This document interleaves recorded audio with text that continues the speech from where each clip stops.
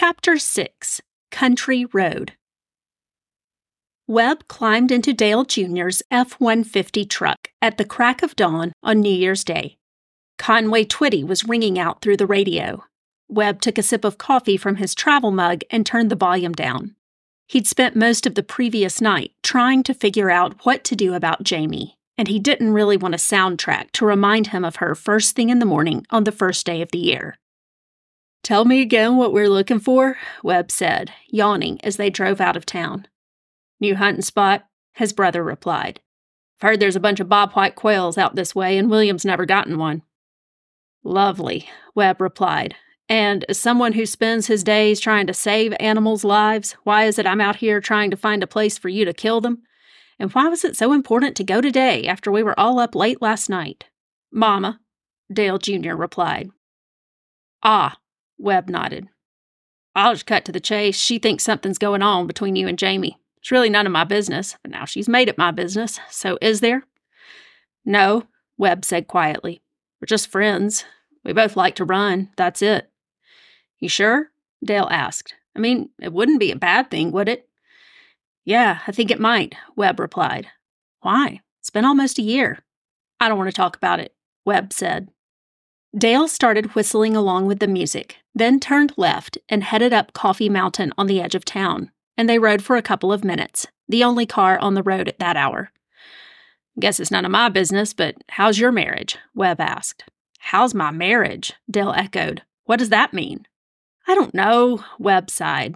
His oldest brother had never been the easiest to talk to, even though he wasn't as antagonistic as Shane. "Are y'all happy? Are things still satisfying after all these years?" Dale looked at him across the seat and rolled his eyes. "Our marriage is fine. Miss Melody doesn't exactly like me to kiss and tell, but yes, things are still plenty satisfying," he said. Dale glowered at him, and Webb dropped his eyes to his lap. Softening his tone, Dale continued. "She's great, actually. She keeps us all in line, me included, and we laugh a lot. There's something to be said for that." Webb nodded, then looked out the window, his jaw pulsing. "But look," his brother continued, "there's something to be said for digging down when things get tough, too. I know things weren't always easy between you and Taylor, but you would have done the right thing for her, stuck it out and been supportive in everything. And now with Jamie, it just seems like it's more complicated than that," Webb interrupted, turning back to him. "Fine, it's complicated. But when the woman you've had a thing for your whole life shows up on your doorstep, don't you think you should pay attention? I think you'll kick yourself into next week if you miss this chance." "What do you mean, my whole life?" "Oh, Webb, come on." Dale had a disbelieving expression as he opened a palm towards his brother. "You knew?" Webb pressed, feeling his ears and neck redden. "Everyone knew, bud," he replied. "The way your face looked every time James would mention her name, the way you watched her when she'd be home at Christmas, like a dog watching you eat a steak dinner through the screen door." "Just always thought I'd done a better job of keeping my feelings to myself," Webb muttered. Dale chuckled, then clapped him on the shoulder with a massive right hand, strong from years of holding welding tools at work and hunting equipment on the weekends. The brothers were the same height, but Webb's wiry physique was more like his mother's. While he wouldn't have admitted it, his older brother's physical presence was still intimidating. He fiddled with the crank-style window handle as Dale continued. "Oh, I'm sorry. I shouldn't say everyone knew. Just for those of us who know you well, you've always had your heart on your sleeve. That's not always a bad thing. Miss Melody probably wishes I'd show my feelings a little more." Webb hated the idea that his secret torch hadn't been as secret as he'd thought. But since his brother knew more than he'd realized already, maybe he could talk to him about what had really happened with Taylor. "Listen, about Taylor, though," Webb started. "No," Dale cut him off. "I'm sure Taylor didn't know about your feelings for Jamie, unless you were dumb enough to tell her." Or maybe not, Webb thought, stung by the harshness in his brother's tone. Dale's limit for talking about their feelings had apparently been reached. He turned onto a dirt road, and Webb finally looked out the window to take in their surroundings. "Hey, where are we anyway?" he asked, changing the subject. "Out here by the Mayfield house. You remember those old stories?" Webb chuckled as Dale parked the truck and they got out to walk through the trees. He started to tell Dale about the time he'd come up here on a dare in high school, when he caught a glimpse of the house itself. He shivered as a slight breeze rustled through the pines. As his brother inspected one of the side trails for hunting possibilities, Webb walked through a stand of trees to get a closer look. The sun was rising behind the house, casting it in a light pink glow. The beauty of the old house caught him by surprise, and he had a sudden desire to walk through it. "Hey, Dale," he called quietly. "I'll be right back." It looked like it might be half a mile down the dirt driveway, and a lot of the acreage around it was grown over. He squinted to see a small clearing to the side of the house. "That might just work for a garden," he murmured, peering closer to see how flat the ground was. He couldn't quite make it out and turned his attention back to the house again.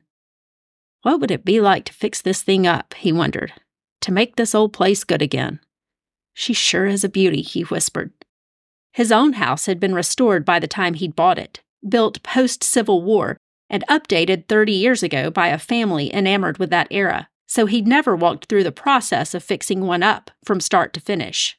He found himself intrigued by the idea, as well as the thought of living out this far with a little more quiet than he had in town. He felt something inside him settling, like a bird had softly landed in his soul. "Hey, you ready?" Dale called. He jumped. "Oh, yeah," he responded, walking toward his brother and giving the house one more look over his shoulder. They got back in the truck, and Dale started it, put it in reverse, then paused and stared at Webb. "Look, I've done my duty as far as Mama's concerned. Just figure this out, and whichever way you go, don't be stupid about Jamie. It's not fair to her either. Fish or cut bait, man." Webb's jaw clenched again, and he nodded tersely as his thoughts turned to prayer. "God, you've not given me much direction on this, but is this the way you're leading? Can I really go forward with her? Have I done enough to make up for my mistakes with Taylor?" As they drove down the mountain, he still heard only silence, but he hung on to the settled feeling the house had given him, wondering if being with her could possibly feel like that too. "Hey," Jamie said as she opened the back door to let Webb in. "Happy New Year and happy birthday. Thanks for coming over after church. I hope I didn't keep you from having cake." "No problem," he replied. "Mama's bringing a red velvet one over later this afternoon. Y'all have a good trip?" She smiled and nodded. It was nice. Hank's parents are lovely people, and they never knew about the problems between us, so it was good to all be together this year. "How about y'all? How were the fireworks at the river?" "It was okay," he nodded. "About the same as most years." He looked around. "So what'd you have in mind today?" He seems tense, she thought, as she turned and walked back toward her father's office. "Oh, well, I've been trying to go through some of Daddy's things. I don't want to rush it, but I figured I should start the process. I was looking through the books in his library, and he has a whole section on gardening." "Somehow that doesn't surprise me," Webb chuckled. She grinned. "I know. Once he got interested in something, he did a deep dive."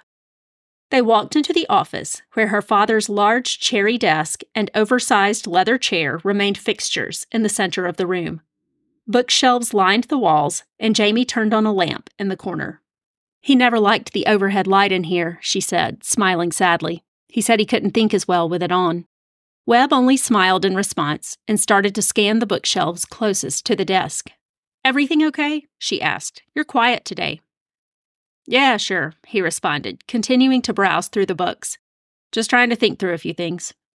"Oh, okay. Well, I just wondered if you might want them," she said, debating how much to push him to share as she went to the section she'd set aside. "The books, I mean," she gestured. "Really?" He walked over to her, and she handed him a couple of the titles. Then she looked at him and smiled. "What?" he asked. "You smell good," she said. Thanks," he replied. "No, we're usually running and sweaty, and today you really—" "Oh, never mind," she blushed. "Why am I blushing?" she thought. "It's just Webb." He nudged her with his elbow and grinned. "You do too." She felt her face get hotter. Good grief, Roman, stop blushing, she thought. "Anyway," she said, swallowing hard, "you're welcome to them if you want them. And not just the books. If there's anything else of his that would be special to you, you can have it. The night before he died, he talked about what a good man you are. You really meant a lot to him, Webb." She pulled in her stomach, trying to fight back the tears, but they started trickling down her face anyway. She was learning that grief was as unpredictable as an Alabama winter. Overwhelmed by emotion at unexpected times, she seemed to be just fine at others. "Oh, I'm sorry," she whispered, wiping her eyes. "I didn't mean to do this." His expression softened. He put down the book he'd been holding and pulled her to him in a gentle, protective hug. "I'm sorry," she said again, as she leaned into him briefly, then pulled away, the smell of sandalwood staying with her. Was that cologne, or just his aftershave? Whatever it was, it seemed to fit perfectly in a room full of books. "It's okay," he replied. "I'd love it. The books, I mean. Thank you." She walked to the other corner of the room and picked up a stack of books she'd pulled earlier. "But really," she continued, "why would he need 3 copies of the Alabama Law of Damages?" "Just in case," he chimed in and winked at her. "Womp womp," she replied. He walked over to stand beside her and plucked one from the top shelf. "Well, here's a 4th, he said, placing it on top of the others. "What? No." "Yep." "I'm sorry, but how could a man who knew he was dying not settle some of this?" "You know," Webb said, "I think he always kind of thought you'd come back and want to keep the house exactly the same way as he'd always had it." "Oh, surely not," she replied, crouching to see if there was a 5th copy of the same book hiding out on the bottom shelf. "Well, would you look at that?" he said, holding out a framed picture that had been positioned in front of the complete Foxfire series. "Little Jamie. Look how serious you are." She stood and studied more closely a picture of herself from when she was about 5 years old, sitting at her father's desk and wearing his glasses along with a stern expression. "He told me to pretend I was going to court," she murmured, then sighed. "I remember that girl. She thought she was going to take over the world. She didn't know what a big job that was." "Well, she's still in there, you know," Webb said quietly. Jamie glanced at him and realized this man, her oldest friend, might know her better than anyone else in her life. "You think?" she asked. "Yeah," he said. "Even though you don't climb as many trees these days, you've always been that girl. Once you put your mind to something, no one can stop you. Anything you take on, you do 110 times better than anyone else could. You're amazing, Doc." He always thought so, and I do too. I mean, you know I've been calling you Doc since way before you made it official. Unable to stop herself, she started to cry again, and he returned the picture to the shelf and hugged her tightly. "Now don't start that again," he said, rubbing her back as she let her head linger on his chest. She'd had no idea how good it would feel to lean on him, and no idea how perfectly she would fit in his arms. "Here, let me help. You're also stubborn and occasionally ornery, and you work way too much." She laughed through her tears. "Hey, what kind of best friend are you anyway?" she asked. "An honest one," he replied. She lifted her head off his chest and raised her eyes to look at him. They stared at each other a moment, and she suddenly wondered if he was going to kiss her. Wait, did she want him to kiss her? "Mostly," he whispered, brushing her tears away, then letting his hand drop. She started to ask him what he meant, but instead just gave him a quick kiss on the cheek. "Thanks," she said, stepping farther away and wiping her eyes again. "I needed that." "Anytime," he replied. "Let me know if you need help with any more of this, too. It's a tough job, and you shouldn't push yourself to go through all this too fast." "That's good advice," she said, nodding and trying not to think about how she wanted to step right back into his arms. "Okay. Hey, see you tomorrow morning? I stuck to the schedule, but I really missed running with you." "Of course," he replied. "We'll pick up right where we left off." Webb walked through the Roman's backyard and into his garden and stood still for a moment. He'd always loved the quiet of the garden in winter. The tomato vines as bare as the branches on the oak trees a few feet away. If you were still enough, you could hear a mockingbird or a brown thrush, but you mostly heard a breeze here and another there, rustling the leaves on the ground around you. "The wind bloweth where it listeth, and thou hearest the sound, but can't tell whence it cometh or goeth. So is everyone born of the Spirit," he whispered.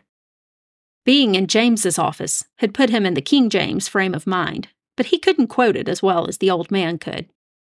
As he walked toward his house, he wondered why anyone ever bothered to rake leaves. They always looked so pretty carpeting the grass, sepia on light green this time of year, and the sun sent shadows dancing through them in patterns. He opened the back door, carrying the stack of books Jamie had given him, and holding on to the feeling of her pressed next to him, her lips brushing his cheek. He knew it hadn't meant the same to her as it had to him. At least, he didn't think it did. But there was something different in her expression that made him think maybe it could. And he had really liked being the one she leaned on, even just for a minute. He couldn't push his feelings away any longer. He was in love with Jamie. Always had been, apparently always would be. He wanted to be with her. He wanted to let himself open up to her and tell her his feelings after all these years. If I tell her this, though, and she doesn't feel the same way, it could wreck our friendship. But if she does... As he walked up the stairs to his room, his breath caught at the idea that she might feel the same way, what it would mean, what a life with her could look like. He was used to the guilt creeping in at this point, but this time there was hope mixed in with it, the warmth of even the possibility of her love pushing the guilt to the back of his mind. He laughed quietly. There was a little fear there, too, if he were being completely honest with himself. He set the books on the nightstand and walked to the window to look again at the brown, empty garden. It looked like nothing, but he knew there was plenty there, just below the surface, ready to burst out in the spring. He glanced up. Yeah, I'm seeing the metaphor, God, he prayed. But what's next? How do you pursue someone you've known your whole life and been in love with almost as long? Do I ask her out? That seems weird. Confess that I've loved her for, the last 30 years or so and see how fast she can run out of town? Maybe just let things happen. The thought came to him, and he found himself nodding. Maybe don't fight it. Just plant a few seeds and trust the process the same way he did for the garden to grow. He nodded again. That seemed right. Okay, let's do that, he whispered. But I'm trusting you to straighten me out if I'm wrong on this. For the next few weeks, Jamie and Webb trained for the annual Mercedes Marathon in Birmingham, continuing to increase their distance and improve her pace. Webb could have run a marathon in his sleep, she thought, but she was proud of how much work she had put into it. It felt like the right kind of project to take on, and she felt like she was somehow running for her dad. She couldn't imagine doing this with anyone else either. Over the last 6 months, she and Webb had had some of the best conversations of her life. Talking through theology and journalism, politics and parenting. He was so intelligent and funny, keeping her laughing even while he was making deep observations about life. Okay, not always deep observations, she thought, chuckling as she remembered their run the day before. She'd mentioned the fartlek picante training she'd done with a running coach a few years ago, and he couldn't stop making spicy fart jokes. She bit her lip and felt a smile tugging at the corner of her mouth, as she wondered, too, about the overall consistency of his life. He showed up to run, day after day, with never a complaint, and it seemed like that was the way he showed up at work, at home, at church. What kind of a man does that, she wondered. The 18-year-old version of herself would have seen that kind of life as incredibly boring, but the 40-something Jamie found it more attractive every day. She locked her front door behind her, stuck the key under the mat, and ran out to meet Webb, who was jogging at the end of her driveway. Somehow he looked even taller, wearing layers of all black, along with gloves and an Alabama toboggan, and her heart did a tiny flip she tried again to ignore. Ever since the day he'd hugged her in her dad's office, she'd been trying not to think about her growing feelings for him. Feelings she wasn't sure how to deal with just yet. She shivered and wondered if she should have put on one more layer herself as she ran down the sidewalk. She was used to the cold in Connecticut, but this felt damper somehow, like it soaked all the way into her bones. "Long run today, right?" she asked, her breath fogging into the still dark early morning sky. The marathon was 2 weeks away, and this was the day they were slated to run a full 20 miles. "Yep. What do you think? You up for a different route?" "I guess. Where do you want to go?" "Let's go up the mountain," he said. "No," she groaned. "We haven't trained for that much of an incline." "Oh, come on, Doc. It'll be fun. I'll give you a push if you need it." He winked at her, and she felt her cheeks get red. She was sure they were red already from the 30-degree weather, and she was glad he wouldn't be able to tell she was blushing. "Fine, old man. Let's see what you got." "Old man? All of 6 months older, Missy. Now you're in for it.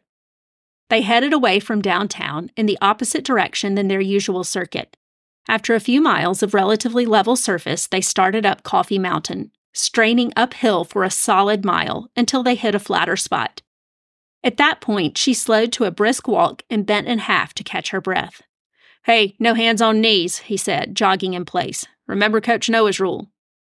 She stood straighter, then gave him as much of a shove as she could muster. "Why?" she laughed, in spite of herself. "You'll see," he replied. "Come on, let's keep going."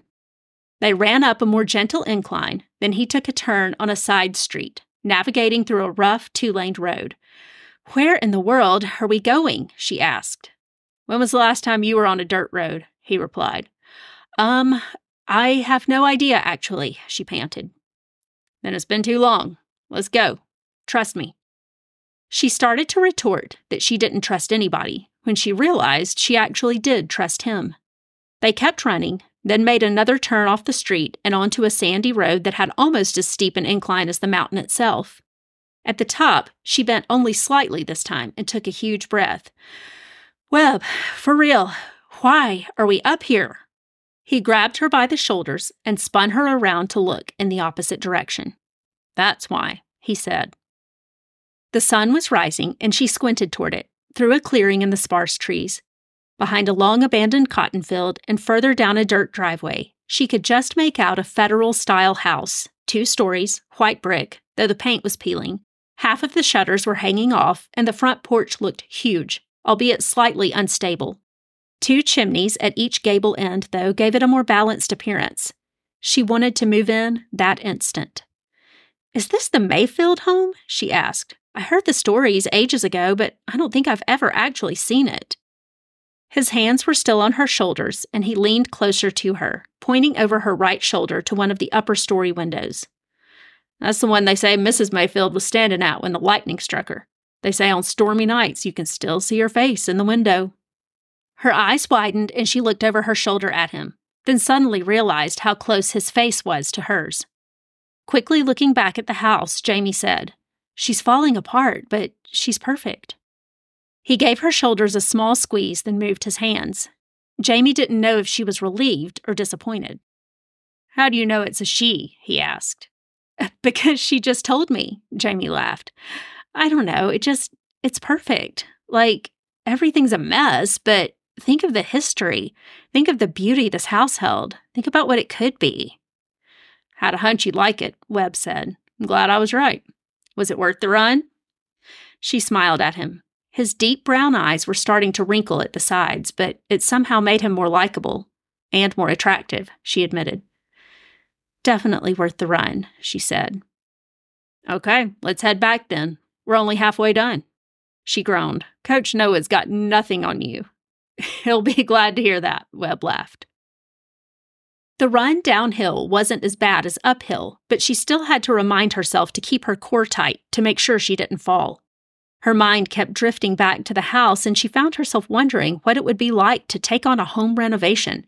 She'd never even considered something like that, but there was no reason not to do it, unless she decided not to stay here.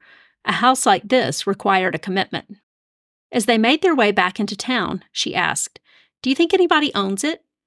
"Honestly, I don't know," he replied. "I wasn't even sure it was still standing, but I took a drive out there with Dale a few weeks ago. It really is pretty when the sun's coming up over it like that. Looks like the land needs some clearing, but it sure would be a good place for a garden." "You know, I've been meaning to ask you about that since I moved home," she said. "You've turned into quite the farmer right in the middle of town. Where in the world did that come from?" "Oh, it was something your daddy and I started together a few years ago," he replied as they headed back onto Main Street, at his insistence. "What?" she said. "He never told me it was his idea." "Oh, he ran the show for sure. He suggested what to plant and where. You know good and well his suggestions usually weren't optional. Then I did all the work while he'd stand out there and talk about how gardening could be a metaphor for anything in life." She couldn't believe there was yet another layer to his relationship with her father. "It takes time, Webb, and patience to cultivate growth. Take this summer squash, for instance," he said in a perfect imitation of James. "Just like raising children, you've got to give it the right amount of soil, rain, sun, and fertilizer." Resources, and you've got to ensure it's protected. Then, of course, you reap the harvest much later than you do the planting and the caretaking." She busted out laughing and started to ask another question when she suddenly tripped over a high place in the sidewalk. It was the same spot she knew to dodge every day, but she'd been looking at him instead of paying attention. She felt herself tripping, then rolling, banging her head and trying to stop herself with her hands as she cursed the residential sidewalks that hadn't been repaired along with the rest of the town. She winced as she quickly stood, then fell right back down, her pride stinging as much as her scraped hands and knees. She took a deep breath, stood again, and brushed the dirt and small rocks off her clothes. Whoa, hang on there," Webb said. "Don't move just yet. Let me look at you. You okay to stand?" She nodded as he pulled back slightly and looked her over. His face was white, and he was breathing harder than usual at the end of their runs, almost hyperventilating. "Are you okay?" she asked. "I'm fine. Geez, Jamie, your leggings are ripped. Your knee looks all busted. I think you're going to need stitches." "Oh, the heck I do," she said. "I'm just a little banged up. This is just like that time I fell out of your tree." "You broke your arm that time, if you'll remember. You've got a nasty cut on your head, too. Let me check you for a concussion." He looked closely into her eyes, and despite the pain radiating through her body, she felt her breath catch again at how close he was. "What day is it?" "Saturday." "Month?" "February." He stared at her another moment, worry creasing his eyebrows and their frosty breath mingling in the cold. "I'm fine," she said, "really." Willing herself not to cry, she took one firm step forward, then stopped, pursing her lips against the pain. He wrapped his arm around her waist, pulled her right arm over his shoulder, and half carried her the remaining block back to her house. As soon as they got there, he set her on the porch and fished the key out from under the mat. Still cursing her clumsiness, she said, "Everything's in the front bathroom cabinet. Band-Aids, peroxide, cotton balls, or there might be a first aid kit. Can you just bring out whatever you find?" He ran in and came outside with the first aid kit, George following closely at his heels. "I still think we should get you to the urgent care place." "And I still think I will stay right here." "You sound exactly like your father." "I know." George sat beside her, nudging her leg and sniffing with concern. "It's okay, buddy," she said, giving him a quick scratch before turning her attention to her leg. She took a deep breath, opened the first aid kit, grabbed a cotton ball, and started swiping at her bare knee, scraping the tiny pieces of fabric and dirt out of the cuts. "Ow, ow, ow," she muttered. He looked at her incredulously, then took her hand and put it on the ground, leaving his on top of it longer than she thought might be necessary. "You're not that kind of doctor, he said, shaking his head. "Oh, and you are?" "Oh, people are just a less nice version of animals," he responded. "Right, George?" She chuckled in spite of herself, then winced again. The cut on her head was really starting to sting. "Sorry, but I think these are goners anyway," he said, as he grabbed a pair of small scissors and cut the front of her shredded leggings to her knee. He soaked a few cotton balls with peroxide and gently wiped everything clean, starting at the bottom of her leg and working up. His expression was focused and intense, and she realized this must be what he looked like when he was working. She felt completely safe in his steady hands. When his fingers got to the top of her now bare knee, she felt her breath catch again, and she put her hand on top of his to take the cotton ball from him. She let it rest there for just a second, then stammered softly, I can get it. Thanks. Thank you." They stared at each other for a moment, and try as she might, she couldn't get her heart to stop hammering. He soaked another cotton ball and started to clean the cut on her forehead. She closed her eyes, then felt the back of his hand gently slide down the side of her face. She leaned into his warm touch, and she felt his thumb lightly trace her chin. What is even happening, she thought, wondering how close he would be if she opened her eyes. George whined from the doorway, and she reluctantly looked behind her at his mournful expression. "We should get you inside where it's warmer, huh, buddy?" she said. Webb jumped up as if nothing had just happened and gathered the first aid kit. She pushed herself off the step and cringed as she stood. His arm was instantly around her waist, and she realized how comfortable she was starting to feel with that. He left the kit on the entry table, then helped her limp through the front room and hallway to the living room in the back of the house. When they got to the couch, he scooped her up, then set her down gently and propped a couple of throw pillows behind her. Good grief, Webb, I'm not completely out of commission. He gave her a small smile, then walked to the kitchen and flipped on the coffee maker. She gingerly took off her shoes and leaned back on the pillows. What had just happened out there? What was happening with them? Her mind was racing. If they started something and it didn't work out, that would ruin a 40-year friendship, not just with him, but with his family. But it was Webb. Why wouldn't it work out? He came back from the kitchen, perched on the far end of the couch, and peered at her. You still feeling okay? Dizzy? Nauseous? Anything? I'm fine, she insisted, swallowing hard and finding herself without anything else to say to him. She always knew what to say to him. Her heart hadn't slowed down since the run, and she took a long breath to steady herself. He stood and walked to the window, into the kitchen to check the coffee, then back to her. He balanced on the arm of the couch again and took off his toboggan, turning it over in his hands. I'm sorry, he said. I'm probably driving you crazy. I just realized you may not know about, Taylor, how she died. She fell down the steps at the office. They were iced over and she slipped, hit her head, died instantly. So, seeing you fall, I'm sorry, it just brought back some of that panic. Oh, man, I'm really sorry. I didn't know. Really, I didn't. You were there when it happened? That must have been so hard for you. Yeah, it was, he said, pinching his eyebrows, then standing again. But I guess everybody's got a hard luck story, you know? True, she said, but that doesn't make it any less hard. He nodded, then went into the kitchen and poured them both a cup of coffee. You take it black, right? He called. Yes, thanks, she responded. I don't mean to sound bitter or anything, he continued as he put the cups on the coffee table in front of the couch and sat at the opposite end. I actually do mean that in a way. Everybody's carrying something hard in their life, but you've still got to figure out how to manage it, I guess. So how do you do that? She asked. He took a sip of coffee and she picked hers up, letting the steam from the cup warm her face. Might sound like a Sunday school answer, but prayer helps, and I saw a counselor for a few months after. It's actually why I started running again. The counselor said I had to be sure to take care of myself. The physical goes with the mental, that kind of thing. I wasn't sleeping, just working all the time and taking care of Lace, not to mention constantly replaying that night in my head. This has been a good outlet. To run again, I mean. It had been a few years. Wait, what? I can't believe you ever stopped running. Me neither. You know I never was able to sit still during high school. You know you still don't ever sit still. She nudged his leg with her toe, took a sip of coffee, and grinned. It was so easy to fall into the familiar back and forth with him. He smiled in return and thumped her toe, then let his hand rest on her ankle. Her heart started pounding again, and she took another sip of coffee to slow it down. So how do you manage it? The hard stuff, I mean, he asked, his dark brown eyes gazing at her. Running, just like you. You're right, it really does help. And George Jones, of course. I got him right before Hank and I separated.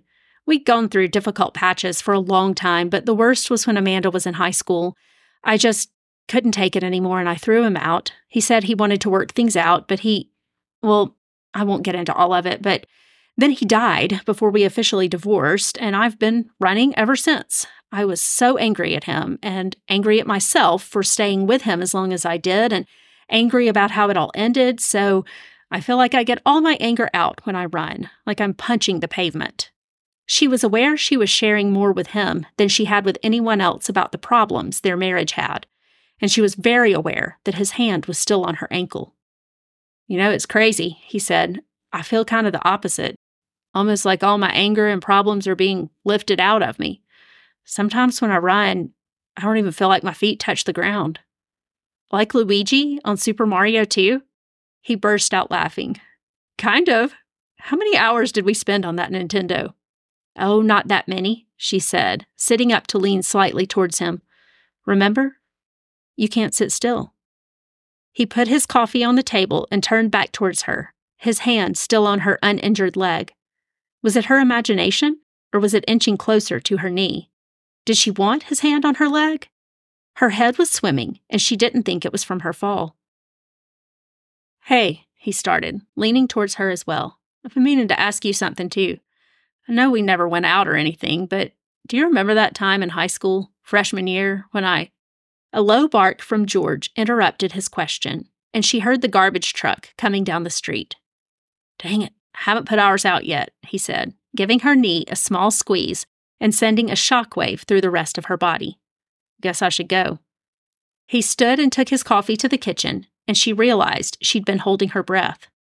She inhaled and exhaled slowly. Just be his friend, she thought. Just be as good a friend to him as he has been to you, and if there's something more, maybe just let it happen.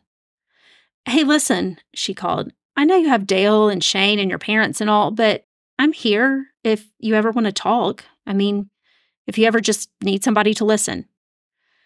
Well, you always were good at getting your sources to tell you all kinds of stuff. I remember that article about the Jefferson County Commission payouts. That was something else. You read my articles? She could have sworn he blushed. Oh, one or two that your daddy had around. Thanks for the offer, Doc. Well, thanks for taking care of me today. I'm going to race the garbage truck home, but please let me come back and take you to get that knee seen about. I'm fine. Really, you've done enough already. You've been incredible. It was her turn to blush. And I have George here with me. It's okay. You can go. You should go. But you were incredible. Why didn't she want him to go? Why did he look so good after a 20-mile run? Why couldn't she think of another word than incredible? He stood just another moment, a wide grin on his face. Then he grabbed his toboggan and took off out the back door. She could see him sprinting through her yard and dodging the lawnmower in his that was just outside of the garage where he kept his garbage cans. She swallowed hard and took another sip of coffee, carefully moving her leg, which really didn't seem so bad after all. She sank back onto the couch pillows and wondered what would happen if she decided to stay. Tanner asked about her contract on a weekly basis, and she was happier here than she would have ever dreamed she could be. She loved this house, and after seeing the Mayfield house, saw the dream of another one. She'd made friends, she had a fulfilling job, and she had Webb. Did she have Webb? She hoped she did, because she was starting to think he sure did have her. Webb and Lacey sat at their dinner table, his leg bouncing involuntarily. He'd been on cloud 9 since that morning. Jamie had seemed almost interested. If the garbage truck hadn't come along, would they have kissed? Is this what happens when you just let things happen? He chuckled at himself, realizing he still wasn't sure what to do next. He hadn't dated in more than 20 years, and he felt as unsure of himself as he had in high school, especially with her. Maybe I should ask her to dinner, or maybe I should make some big romantic gesture, or maybe we could just get one hotel room at the Marathon, he thought, unable to stop a smile from spreading across his face. The chicken stew's really good, Dad, Lacey said, interrupting his thoughts. This was actually frozen? He refocused on dinner as he broke apart a large piece of chicken with his spoon. Yeah, your Grandma and I put up several containers of it a few weeks ago. Turned out pretty good, with the vegetables and everything from the garden. This is Grandma's? It seems like it has a different flavor than hers usually does. Webb grinned. Well, I don't add nearly as much pepper. You know how she likes to spice up recipes. She'll sneak in extra jalapenos if you're not careful. So are you ready for Sunday? Think your old man legs are going to hold out? Lacey teased. Yeah, I think so, he said. Been a few years, but I think I've got another race or two in me. Hey, you want to go with us? He wasn't sure what had prompted him to ask, but as the idea of sharing a hotel room with Jamie crept into his mind again, he realized it actually might not be a bad idea to have a chaperone of sorts. She looked confused. What, to the Marathon? I don't really run. Not to run, he replied. I mean, there are cheering sections along the route and at the end. It'd be cool if you were there waiting for us. I'll treat you to dinner Saturday night and pretend to be interested when you and Jamie talk about interviewing strategies. Maybe, she smiled. Then her expression turned more serious. If I'm not too much of a third wheel. Third wheel? He felt himself blush. Yeah, she said quietly. Seems like things are kinda heading in that direction. Remembering the feel of Jamie's leg under his hand that morning, and how she'd closed her eyes when his hand slid down her face, he took a deep breath. Well, you might be right about that, he said, reddening. Not the third wheel part, but the, I mean, well, if it is going in that direction, I mean, how would you feel about it? Honestly, kind of weird. But I guess I'd also rather it be Jamie than anybody else. Yeah? She's been really great this year, Lacey said. About a lot of things. She's super smart, but still easy to talk to about stuff. He nodded. I've always thought that too.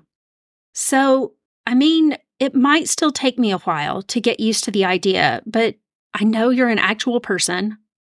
Thanks, he said. They both laughed. But hey, there's something I should probably talk to you about too, she started. Anytime, he replied. But just so we're clear, nothing's really happened with Jamie yet, okay? I know this is a big deal and I want to handle things the right way. I don't want to mess up this time. Lacey dropped her head and poked at her stew. I want to try to make things right, he said softly. After your mom, I still feel... Okay, she interrupted, raising her eyes to meet his. And okay, on the marathon too. That actually sounds kind of fun. She abruptly stood. You finished already? He asked. Weren't you going to tell me something? I have some school stuff I need to work on, so I'll just stick this in the fridge for later. We can talk another time. Okay, he grinned, as his thoughts returned to the race he was about to run with the woman of his dreams. His relationship with his daughter was getting back on track, and he couldn't believe things were starting to go in the right direction again. He must have done something right.